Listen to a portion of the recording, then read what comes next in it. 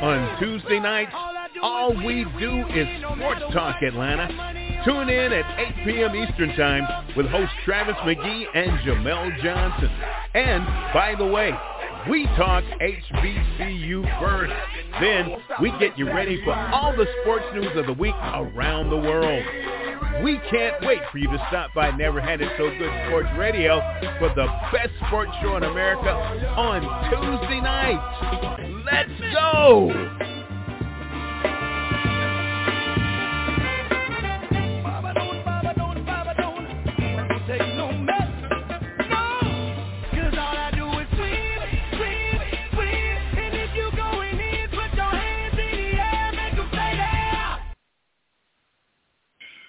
Good evening. This is Sports Talk Atlanta on the Never Had It So Good Sports Media Network and Radio. I am your host, Travis McGhee, and I'm joined by my co-host, Mr. Jamel Johnson.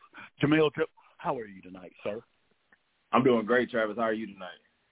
Man, I'm always excited on show day, Jamel, because a lot of sports is going on, and we have crowned national champions in basketball, in men's and women's. So I'm fired up, Jamel. I am fired up. We just had two. One of them was really good, LSU versus Iowa. The other one was kind of a blowout, but still, we are going to congratulate UConn on an amazing tournament run. That was their fifth also in school history, and LSU getting their first in school history as well. And also, Major League Baseball just had their opening day. A lot of teams have played their fourth game. A lot of teams are 4-0, 3-1. And then playoffs are about to happen in NBA. So I'm just so excited right now in sports. It's really heating up. Yeah. So am I, man. I mean, it's great to be alive at this time in this country. We're seeing record stuff happen. We've seen stuff that never happened before. We don't get into politics on this show, but when you have the first president, sitting or former president, to be indicted, that's a key word, indicted. Amen. We're seeing it with our own eyes. We live to see this, Jamel, you and I. Yeah, we did. It's a crazy time in America right now. Yeah, man. Crazy times, man. I love it. Look at this. This is Sports Talk Atlanta. Never Had It So Good. Sports Media Network and Radio. And what we do here, HBCU is our brand. So we like to give you HBCU sports news and updates. We're going to go ahead and start that right now. HBCU women's basketball players have declared for the WNBA draft. Last year we saw Jackson State's Amnesia Williams-Holiday drafted, as she was just the sixth HBCU player to be taken in the draft. 6, Jamel. Since this started, we only have 6 to go, man.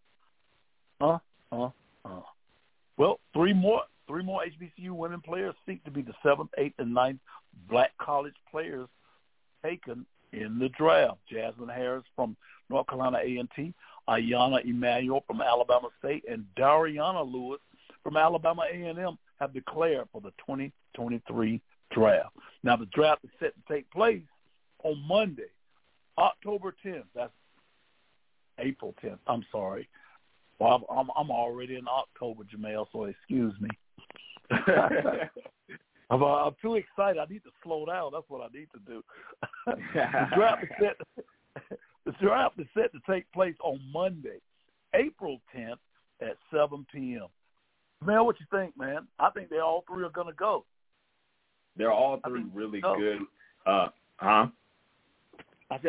think all three are going to go.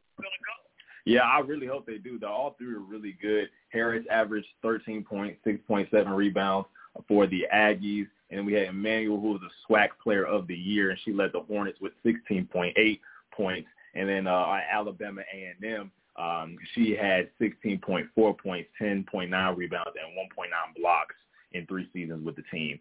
So they're all really, really good. These women really are the embodiment of HBCU women's basketball. And then when you just look at last year, we had Amnesia Williams-Holiday out of Jackson State, and she was the 6th player from an HBCU taken in the at that time it was a 25-year history of the WNBA, because it was established in 1996. So it's been 26 years since it's been established. And we've only seen 6 HBCU players taken in the draft, And before her, it was a 20-year period from 2022 up until 2000 is when that was the last. Before her was when the 5th HBCU player was taken. So now, I mean, we have 2 really good HBCU players, and I feel like we're kind of getting back into getting HBCU players into the WNBA. Amisha Williams-Holiday kind of laid the groundwork once again because they kind of had forgotten about us for a minute. But now she was the first person taken, not first person. She was the first person taken in 20 years. And now we have 3 more that gave them the confidence, like, hey, you know, she did it last year. I think I'm going to be able to do it this year. There's always got to be that one person, that first person that does something and it really lays it out there and brings awareness to everything that's going on. And then from that point on, we're going to get a number 2, a number 3, a number 4. And I think these girls are really, really good. And I think they're going to be able to get drafted and hopefully make some noise in the league. Hey, man, well, you know, I already know how I feel about HBCUs getting drafted because of the fact that in a 20-year stretch, you're not going to convince me nobody was good. Exactly. You know, period.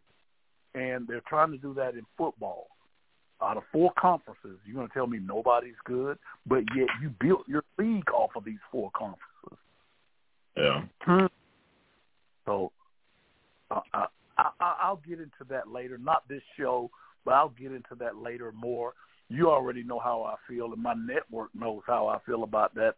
And it's really coming to the light more and more, you know, more and more.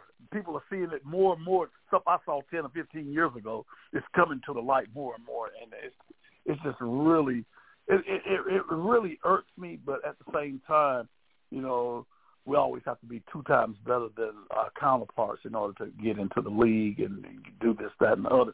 And baseball really showed it again. It showed its ugly self during the World Series where no African-American born players were in the World Series. So, again, 20 years, that's way too long. But now, you know, the coach at LSU, this is something that we didn't say in our production meeting. This coach at LSU, last year when they played Jackson's first game, she said that Jackson State team is well coached, and she gave Jackson State a lot of props, a lot of good things. She said, we just came out of a great game. She said that Jackson State team is just, she said that coach is not going to be there long. And she wasn't. You know, that was last year. Again, LSU had to play another HBCU team, first game in the tournament. And she said it again. And I am so proud of Dawn Staley with South Carolina, where she wore Caney State gear during the game in the tournament. Yeah. Doesn't get any better than that, Jamel. It doesn't. It really doesn't. You know, you're gonna have to get HBCUs their props, and we're not going anywhere.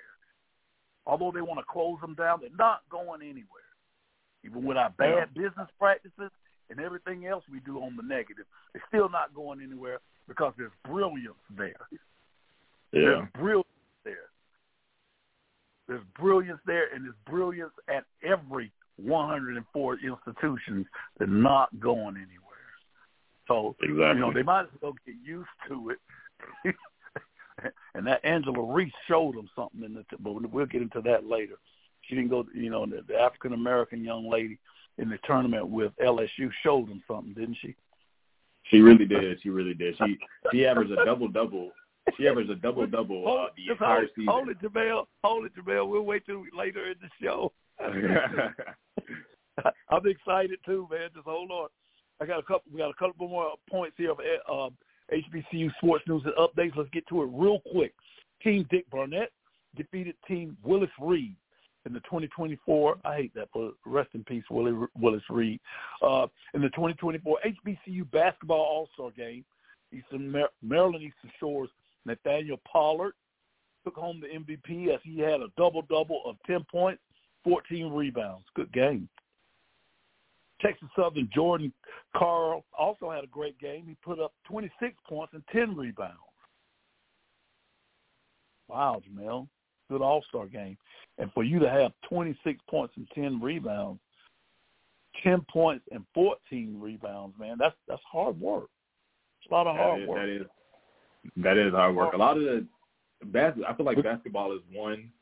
Basketball is not just won with points. Basketball is won in rebounds and assists and steals, winning the turnover battle. It's won in a lot of these different areas. And I mean, this HBCU All-Star game, we really saw it. These players were going out there hard. I mean, in All-Star games, you're going out there, but when you typically think about All-Star games, you're not playing as hard. You're probably playing 60, 70%, trying to show off your talent and everything. But this HBCU basketball game, this HBCU All-Star basketball game, it was really a hard-fought battle, and Team Barnett did come out on top.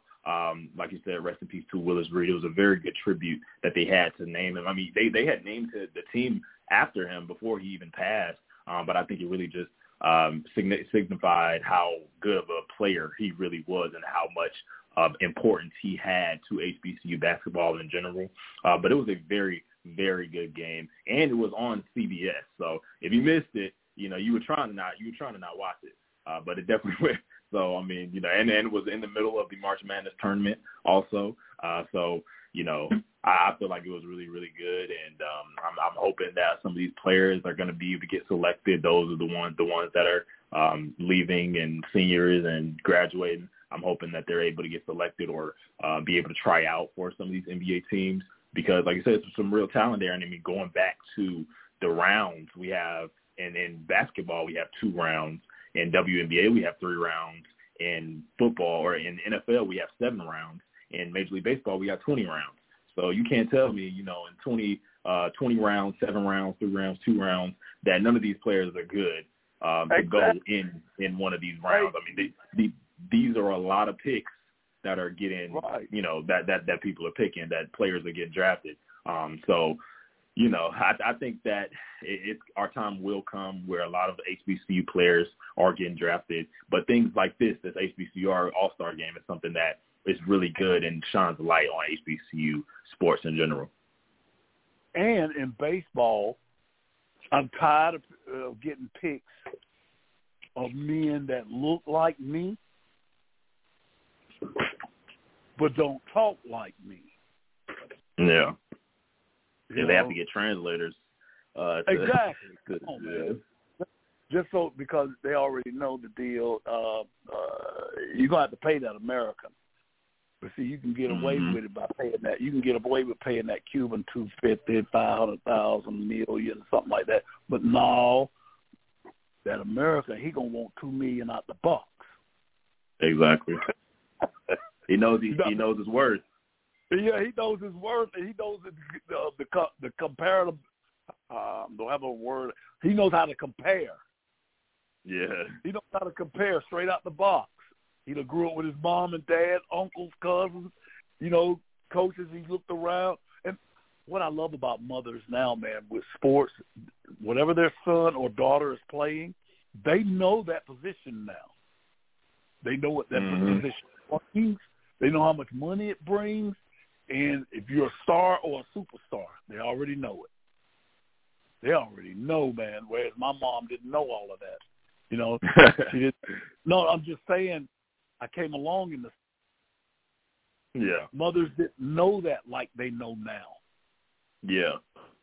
They just, they knew you. They drove you to practice and asked you what position you played, and that was it. And they saw you play in football in high school and college. But now they know what an offensive guard makes, what a center does, what he does on the field. How many do y'all have on the team? What number are you? Oh my God! I mean, they ask good questions, and I'm really proud that mothers have come up like that to know what their son or daughter is playing. Hey man, we're going to move right along. We got about 6 minutes before the break. The SIAC have reached a deal with the Black College Sports Network, which is the BSCN, Black College Sports Network, which includes an agreement that will feature the 2023 cricket, SIAC track and field, basketball, and softball championship events.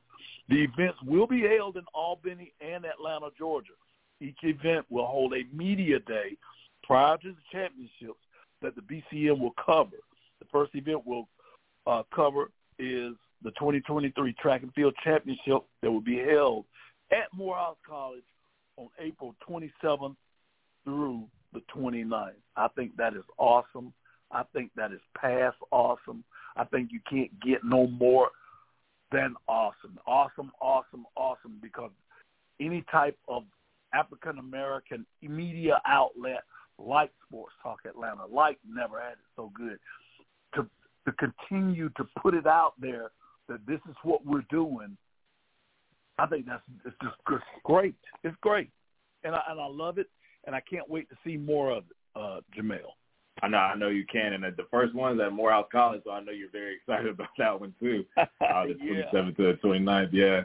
But yeah, I'm really excited as well. Like I said, the media day is really what's really big because all of this media can come, and that's something that we really haven't seen in HBCU sports as well. Is media there? We've had games broadcast and national broadcast on ESPN and stuff like that. But one thing we haven't really had is media, and we've just seen for this past football season, we had College Game Day come to one of Jackson State's games, which was really, really good. But that one, that was really the first time that I can remember a time a big media thing kind of came to an HBCU game or an HBCU event. So I'm really honing in on that media day, which is really good because they can interview coaches, players, staff, everybody there can come and get a taste of what's going on at HBCUs, and they can really push it out there. So I'm really excited about those media days and just seeing how everything goes down. And then we got the championship game right after that. So the media day is really hyping everything up for the championship games or the championship track events, basketball, softball, whatever. So I think it's going to be really, really good. And it's coming up very, very soon, 3 weeks till the 27th and the 29th when the track and field championship is at Morehouse. So. I can't wait. I think that it's going to be very good. I want to give a shout-out to BSCN, man, for all of their hard work to make this happen with a conference. First of all, I want to give them a shout-out for all of their hard work because for them to even position themselves to do this took a lot of hard work. I mean, a lot of hard work. And to be able to do business with other African-Americans is another hard work entity. So shout out to the SIAC for choosing BSCN. Shout out to BSCN, for getting for landing this big contract, man. That's good stuff, man. I love to see that. One more thing before we go to the break. Linebacker Isaiah Lamb, wide receiver Xavier Smith, offensive lineman Darian Whedon Sr., defensive back DJ Holler, and Courtney Cox, kicker Jose Romo Ramirez, and punter Chris Badul were all players presented at FAMU's annual Pro Day to showcase their talent. 24 scouts from the NFL and CFL teams were in attendance to watch the players in drills. The NFL teams in attendance included the Bills, Panthers, Bears, Lions, Packers, Texans, Colts, Jaguars, Raiders, Chargers, Rams, Dolphins, Vikings, Patriots, Saints, Jets, Eagles, Seahawks, Buccaneers, Titans, and Commanders. The CFL teams included the Edmonton Elks and the Winnipeg Blue Bombers. So I read off those names because those teams because there's 32 teams and only 24 showed up. What's up with that? Come on, man.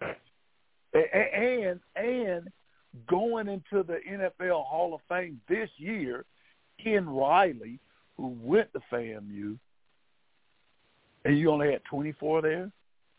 Yep, exactly. All that trickery, man. It's a diamond in the rough there, and you still won't go. But that's okay. We're going to still keep putting it in their face. BSC is going to keep putting it in their face. Sports Talk Atlanta is going to keep putting it in their face.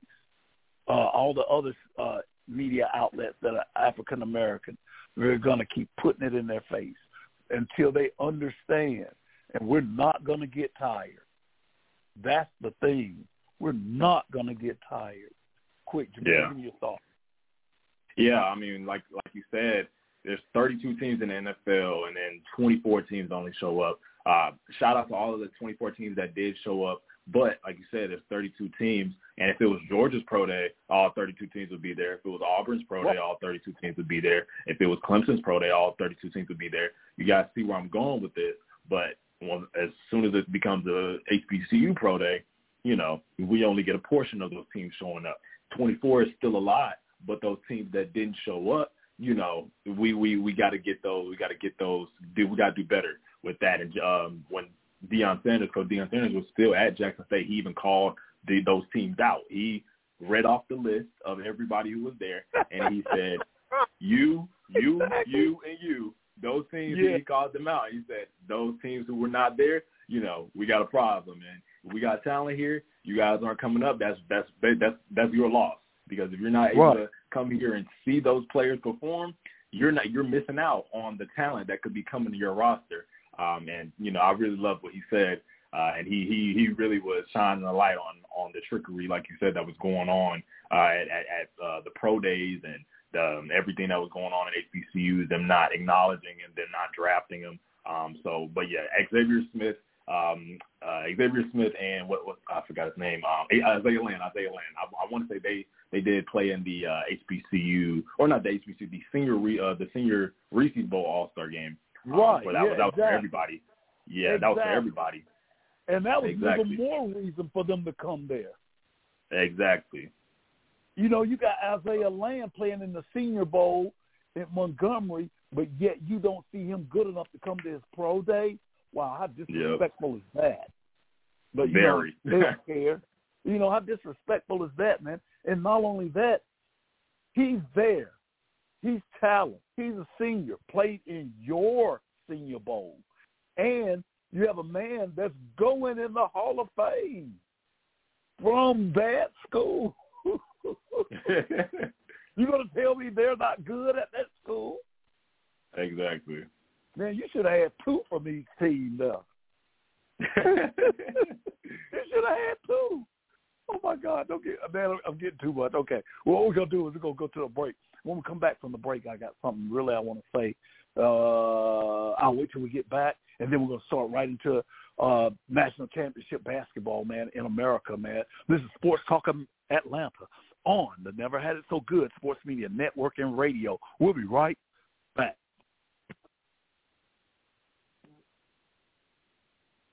Do you need tile installed in your home or business? Then John Robinson Tile, LLC is the company for you. We have over 60 years of experience installing tile. We do bathrooms, kitchens, and so much more. Give us a call at 803-529-0092. Check out our website at www.johnrobinsontile2.com. Visit us on Facebook, Twitter, and Instagram too. Just search J. Rob Tile or John Robinson Tile. We're licensed and insured and Schluter certified. If you need tile installed, we are your company. We believe in laying hands on everything that we do. That's John Robinson Tile Installation Service for new and old homes. Renovation of kitchens and bathrooms, installs all types. That's John Robinson Tile, 2.com.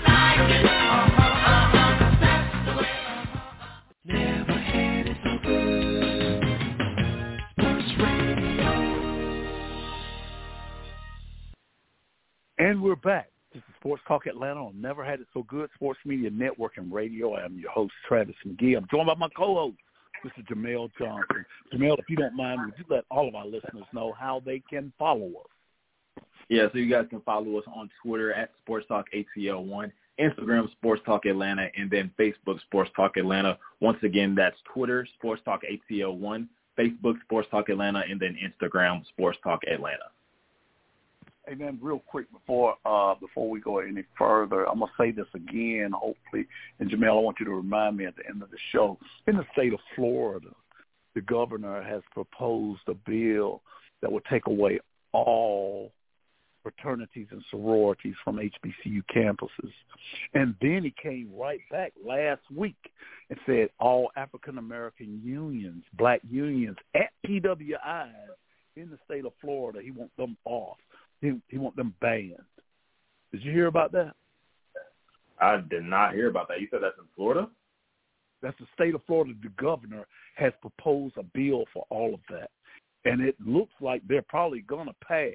And I say that to say, I don't see how you could be an African-American male or female and play a sport in Florida. I know right now the Greeks, they're scrambling, moving all of their stuff. They were going to have their meetings in Florida. Man, they're going to have them in another state now. They're not going to take that money there because you got a governor. Obviously, he does not like black folks. That's obvious. Yeah. So how you going to – the Atlanta Dream had that lady that was the owner, and they took the team from her. Do you remember that? Yeah. Okay. The Clippers had a guy, the owner, he didn't like black folks. How you going to play for somebody and they don't even like you? Yeah. I mean, so the state of Florida, the governor's putting it to your face now. He's not even being shamed with it anymore. So I thought I'd put that out there, particularly to athletes. You know, hey, man, it is what it is. There's no use in shooting the messenger. I'm just saying what he said. Wow. So, exactly. Yeah, I'm speechless. I mean, I'm really speechless right now. So I remember at one time I had talked about, the Black Student Alliance. And that was the first thing that came out when that shooting was at Georgia State a while back. Yeah. The Black Student Alliance was the first one they interviewed on Channel 2 News here in Atlanta. They have them at every PWI. Now, he said he want to wipe that out. I can't wait to talk about that one. And then you got the state of Mississippi and Jackson. They want to have two court systems, one for whites and one for blacks. But yet they shoot up the Emmett Till sign every year. The federal government puts the sign there. The white boys go and shoot it up. Oh, the Caucasians, I'm sorry. The Caucasians, they go and shoot it up every year. Yeah. So I thought I'd put that information out there because of the fact that I still, as I look at Ole Miss, Mississippi State, Southern Miss, and all those Caucasian Mississippi schools, and I look at those African-American boys and females, males and females playing those sports, I'm going, maybe they didn't get the memo. I mean, I wouldn't be out there, But yet Muhammad Ali said, if you're gonna be an athlete, stand for something. Sometimes you got to give up a whole lot in order to accomplish what we're trying to accomplish. Yeah. Don't get me wrong. Everybody's not going to follow you. Everybody's not going to see it the way you do, and I get that totally. But at the same time, when they're putting it in your face, wow, really.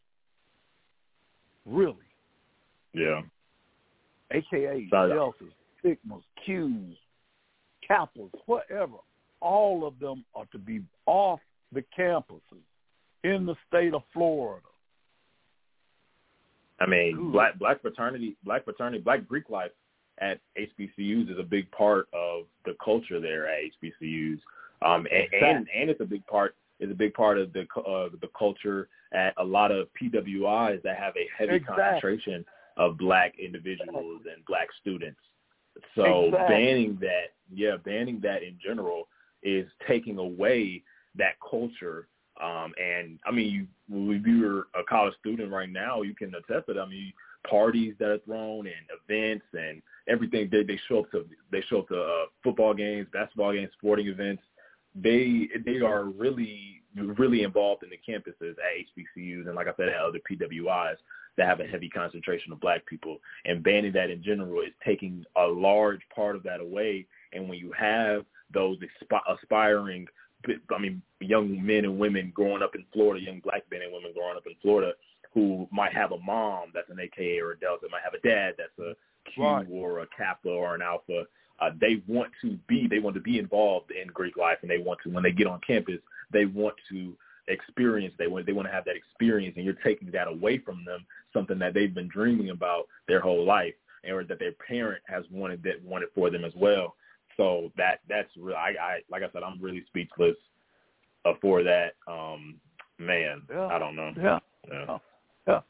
And you could Google it while if you don't mind, while we're on the show right now. If you want to say something toward the end of the show, please let me know. At the same time, for a person to even think of something like that, man, it just it's mind-boggling. Really, it's mind-boggling. Yeah. I mean, this country gets deeper and deeper, with the things that they do with me. When you see, you just don't understand everybody, and it really gets to me sometimes because it's like they're really just trying to choke the life out of African Americans, and we want to sit here and continue to play let's pretend. Let's pretend like it's not happening. That let's pretend, man, is something serious, but we're going to continue to move on, man. We've finished our HBCU Sports News and Updates, which is our brand here at this show, and we're going to continue with that. Now, let's get into the moment that we've all been waiting for. LSU defeats Iowa in the women's NCAA championship 102-85. That wasn't a close game, was it? It wasn't. I actually feel like it was pretty close. I feel like the score doesn't really do it justice because the intensity was really, really good. Right, exactly. Well, hold up, Jamel, before you get into it. It was the first championship in school history for LSU. LSU top performers include senior Jasmine Carson, who had 22 points, senior Alexis Morris, who had 21 points and 9 assists, senior LaDeja Williams, who had 20 points, 3 steals, and sophomore Angel Reese, who had 15 points, 10 rebounds. Jasmine Carson, she took the last 7 shots of the game. She's from right here at McGhee High School, which is about 10 miles from my house. She's a senior. Hey, man, she took the last 7 shots. Yeah, that Georgia talent right there. Hey, man, that Georgia talent. We know how to make that. We know how to make it a household name. Not taking anything from Florida, Texas, and California. Throw that out there. But yeah, it was good. To me, it was a good game. Like you said, the intensity is really what made the game, man. And the young lady with Iowa, Caitlin. I don't know. I think she's been looking at too many Trump tapes. She thinks she can just do anything. She thinks she can just do anything, but yet when somebody else does it, no, it's a problem now. So that's just my opinion. That was my opinion. And then when you do the same thing back, then it's, oh my God, the world coming to an end. Angel Reese, she really set the record straight. Again, that ring, doesn't she? Yeah, right on. She was pointing to it all madness. She was pointing to that ring finger. He was like, we're going to put it on this finger right here, Caitlin. Oh, God. Hey, man, I'm going to ask you a question. Are you a trash talker when you were playing? Me personally, no. I wasn't a trash talker when just randomly, just trying to get in anybody's head. But when somebody did talk to me, I was like, I was getting back at them, and then we had a little, we had something going on there. But me personally, I never sought anything out. I was always like, my play is gonna speak for itself, because I was really like, the trash talk, it wasn't my game necessarily. I did have players, my teammates, who did like the trash talk, and it was really funny seeing them do it and getting into people's heads and everything like that, or if it did affect them at all. But me personally, it was never my game. I just like to go out there and play. But when somebody did come to me and, try to chirp a little bit, then I would go back at them. And then if I made a play on them or tackled them or something like that, then it would be really intense. So well, let me ask you this. I'm going to say this segment, and then we're going to go into it. Forward Angel Reese for the LSU Tigers is facing criticism from fans about how she celebrated the win over Iowa during the final minutes of the game. Reese could be seen doing the "you can't see me" hand gesture towards Caitlin Clark, who also had done the same hand gesture earlier in the tournament. She can be also seen pointing to her ring finger towards Clark, sportsmanlike during the win. They do it at the high school level. I mean, they do it at the college level. They do it particularly at the pro level. I heard, people, when they had Dirty Bird in Atlanta, the other team they'll be in it. Hey man, shoot, one of my favorite players, T.O., he goes to the, he with the 49ers go to that Star in Dallas. In Dallas, yeah. And taunting, and then they tried to knock his head off, but his mind took him there. His mind told him, "Hey man, let's go taunt them in Dallas." So at the same time, Caitlin did it. I don't know if it's called unsportsmanlike, but you didn't say nothing to her. You didn't give her a penalty or nothing like that. Exactly. Whereas when it was done back to her, now it's unsportsmanlike. And we talked about this earlier. It's just, I don't know.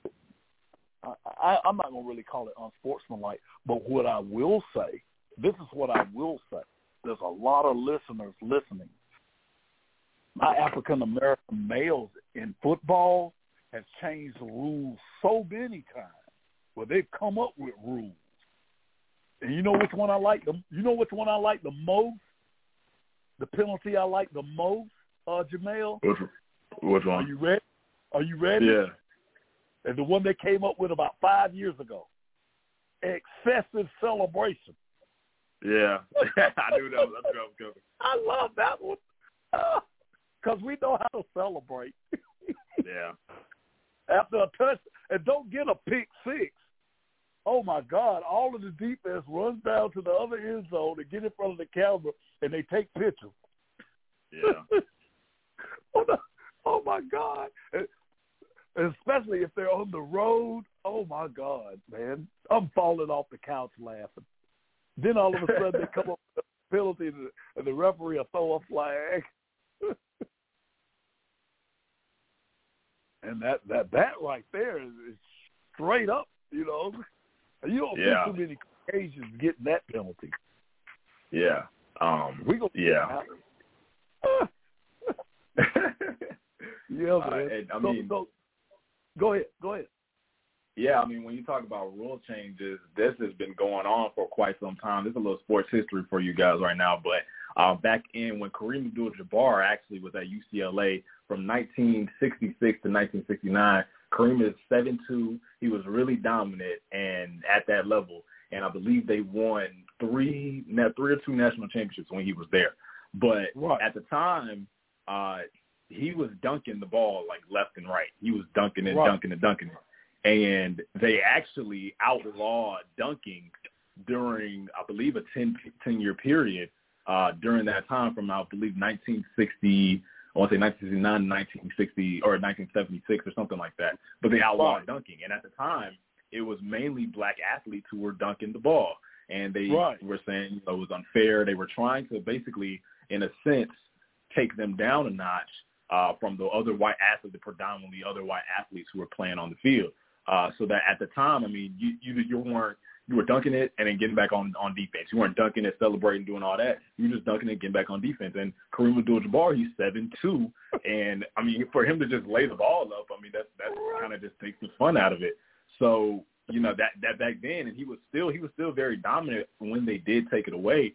But when you talk about changing rules and tweaking the rules or pulling stuff just out of a hat, excessive celebration. It's very targeted. Yeah, it's very targeted at black players and black individuals who are playing the game because of how we're able to just bring out that joy and bring out that just fight, from playing the game. We just do it very, very differently than anybody else that plays the game. And Angel Reese, when we saw it happen, I'm not, like I said, if I was in that position, I probably would be celebrating my team or whatever. But what she did, there was nothing wrong with what she did, because when you win and when you are good and you can play, you can do whatever you want.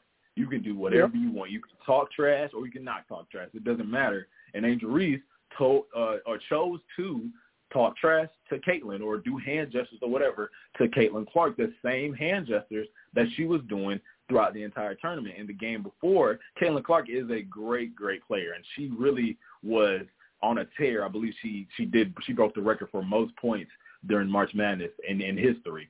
But Caitlin Clark, the game before against South Carolina, there was a play where one of the players on South Carolina, I believe it was the Leah Boston, was dribbling the ball at the court near the perimeter, near the three-point line, and Caitlin Clark basically just fell back in the post.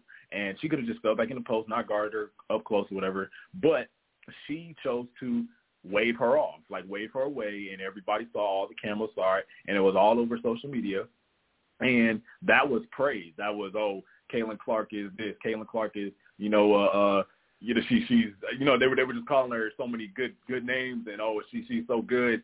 But Angel Reese kind of does something similar, not even waving her, not even really disrespecting her at the time, but she just, you can't see me. I got my ring, stuff like that. And it's, she's classless. She's unsportsmanlike. She doesn't have any class, all these names.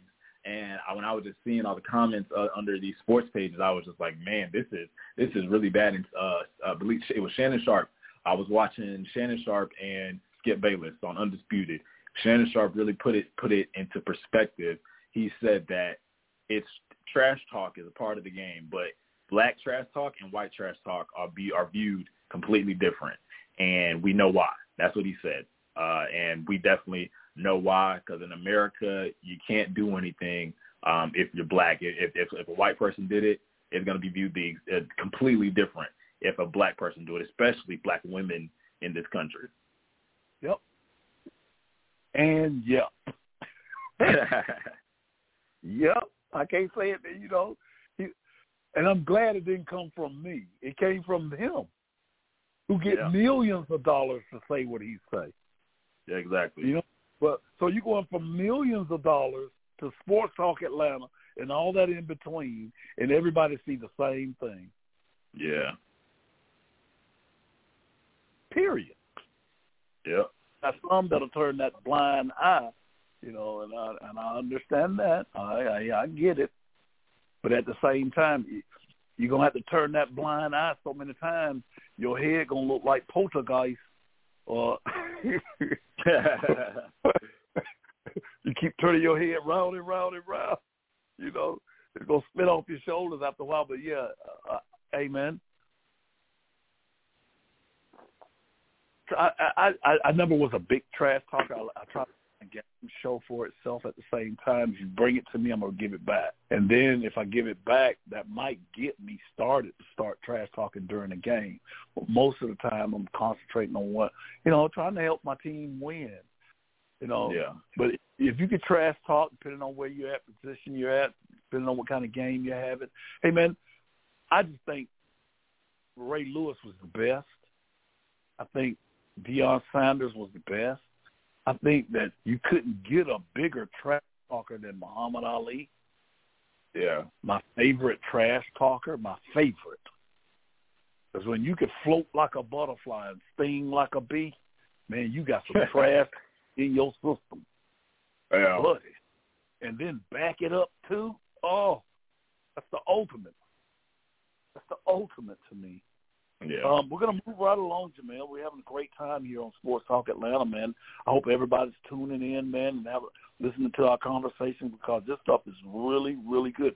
Hey, man, the University of better known as UConn, University of Connecticut, they defeated San Diego State 76-59, another not close game, to win their fifth men's national championship in school's history. The other championships include 1999, 2004, 2009, 2011, and 2014. Senior Tristan Newton and Junior Adamo Sanano, can't say it, Sanyongo, both had double-doubles, which helped UConn secure the victory. Newton had 19 points with 10 rebounds, and Sanongo had 17 points with 10 rebounds.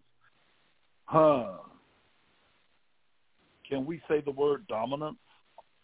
Oh, yeah. on all facets. You know, I'm going to say this. San Diego State had a tall team. Yeah. To me. And I'm like, they got to the championship game with it. And to me, you got to have a lot of height under the basket, whether it's high school, college, or pro. You want height under the basket so you can get rebounds. That's just to me, and so you can position yourself, things of that nature. You know, we wasn't on week, and I wanted to talk about Florida Atlantic. And, you know, I told you how I love where the school sits on the beach.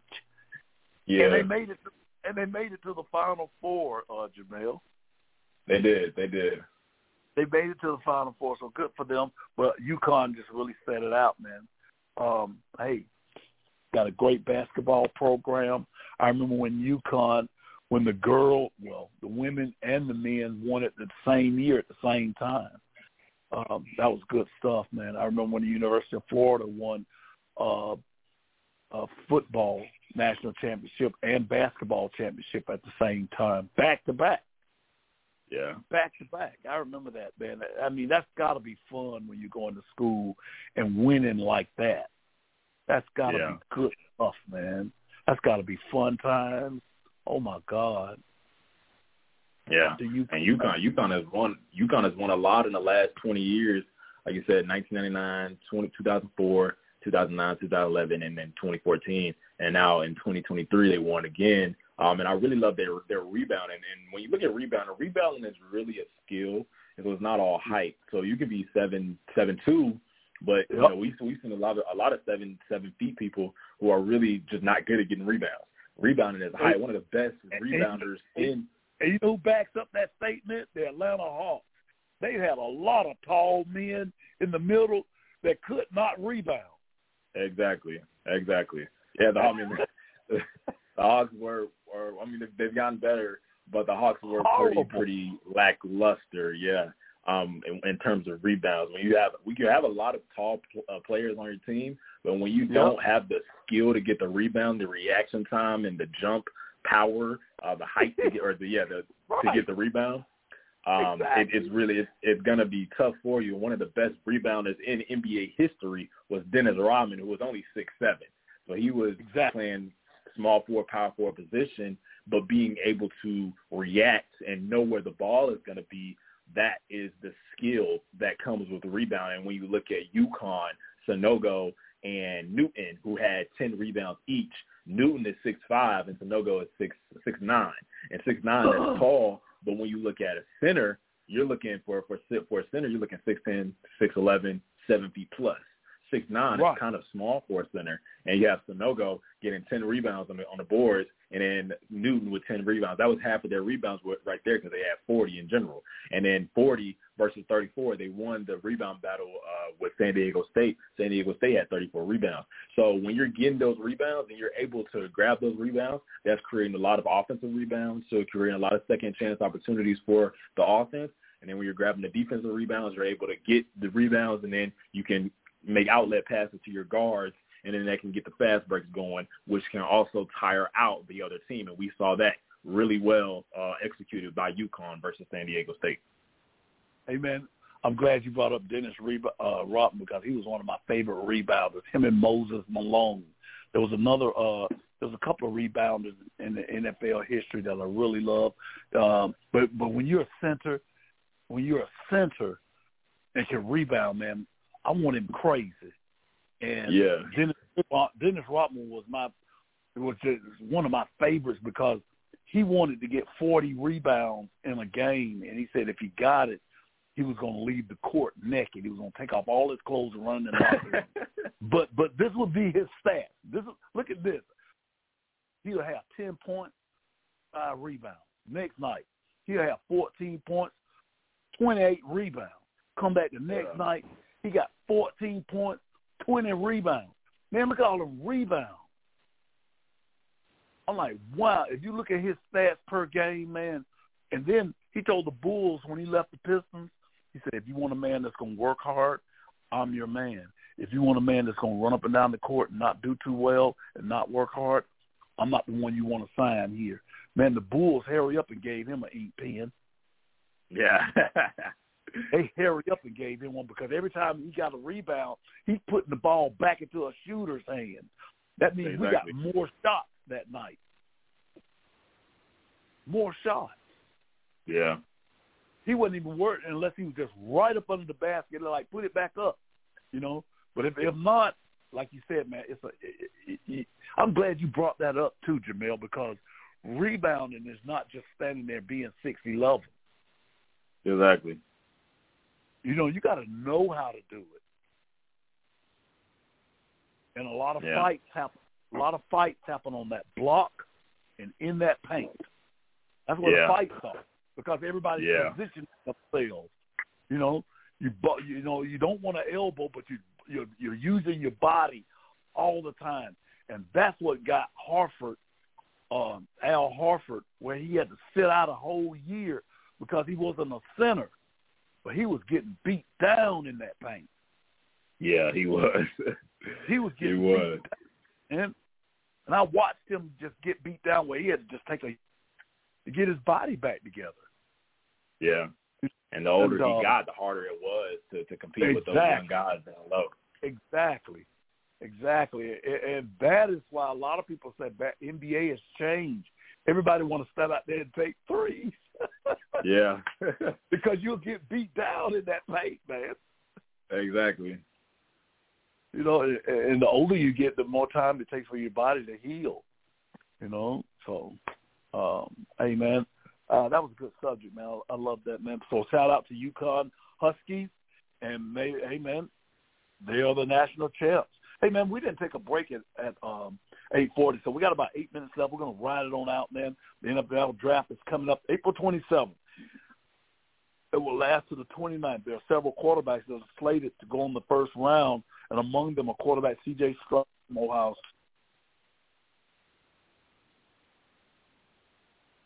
State. And these quarterbacks are projected to go 1 and 2, but many experts are debating which one will be taken first. I'm going with the Heisman Trophy winner. I'm sorry. Yeah. I'm going with the Heisman. I think we'll go with Bryce Young as well. With Alabama this past year, they weren't as good as we've seen what Alabama can be.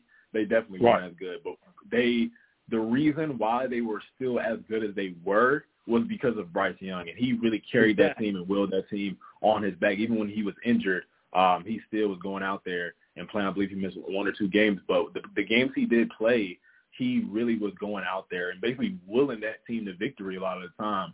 And in that Tennessee game when Tennessee did come out on top, Bryce Young was the reason why they stayed in the game and the reason why they ultimately had a chance to win at the end. But, you know, Bryce Young, he when you look at him, I believe he's around 6 feet, 6'1", pretty short for the average quarterback, but he has the ability to get the ball downfield and he has the ability to also get out of the pocket. And, you know, just get out of the pocket and make short throws. He really has a versatility about him. And Bryce Young, he's 5'10". I thought he was about 6 feet, but he is 5'10", so he's on the shorter side. But when you look at other quarterbacks in the league, Russell Wilson, he's 5'11". Russell Wilson, obviously, right now, he isn't the best quarterback in the league anymore. But then you look at quarterbacks like Kyler Murray, who's pretty dominant at 5'9". And, Bryce Young, 5'10", you get in there at that middle range between the two, but he still, if he's able to come in and be as dominant as he did in college, I think he's really good, and I think he'll be really good. The Carolina Panthers had that first pick as well, and they're, in history, they've had taller quarterbacks. So we have Cam Newton coming in not too long ago. Cam Newton's 6'5", and Cam Newton, when you get down the goal line, Cam Newton was the one to kind of go over the top of everybody and get the ball in. So he invented that kind of like Superman play where you jump over and then you get it in. But then you kind of going from that. And then you got Sam Darnold and Baker Mayfield, who were just the past quarterbacks that we just had for Carolina. And then if you get Bryce Young after that, he's the shortest out of all of them. So they're kind of going to have to switch their game a little bit to complement Bryce Young. But if they can do it, I think they'll be really good in Carolina. I think he'll excel Carolina's offense in that regard. Well, you know what's going to carry Bryce Young, which I love about him, what made him win the Heisman Trophy was he's a thinker. Quarterback to be a thinker. Make smart decisions with the ball. Yeah. Be able to read defenses. You got to read the defense, man. Yeah. And the thinker, like you said, man, he knows when to get out of the pocket. He knows when to step up in the pocket. He's a thinker. Russell Wilson is a thinker. I don't think he's on a bad team. He's still Russell Wilson. But if you go, you got me at wide out, and you got Jamel at the other wide out. I got gray hair. Jamel hasn't played football in 4 or 5 years.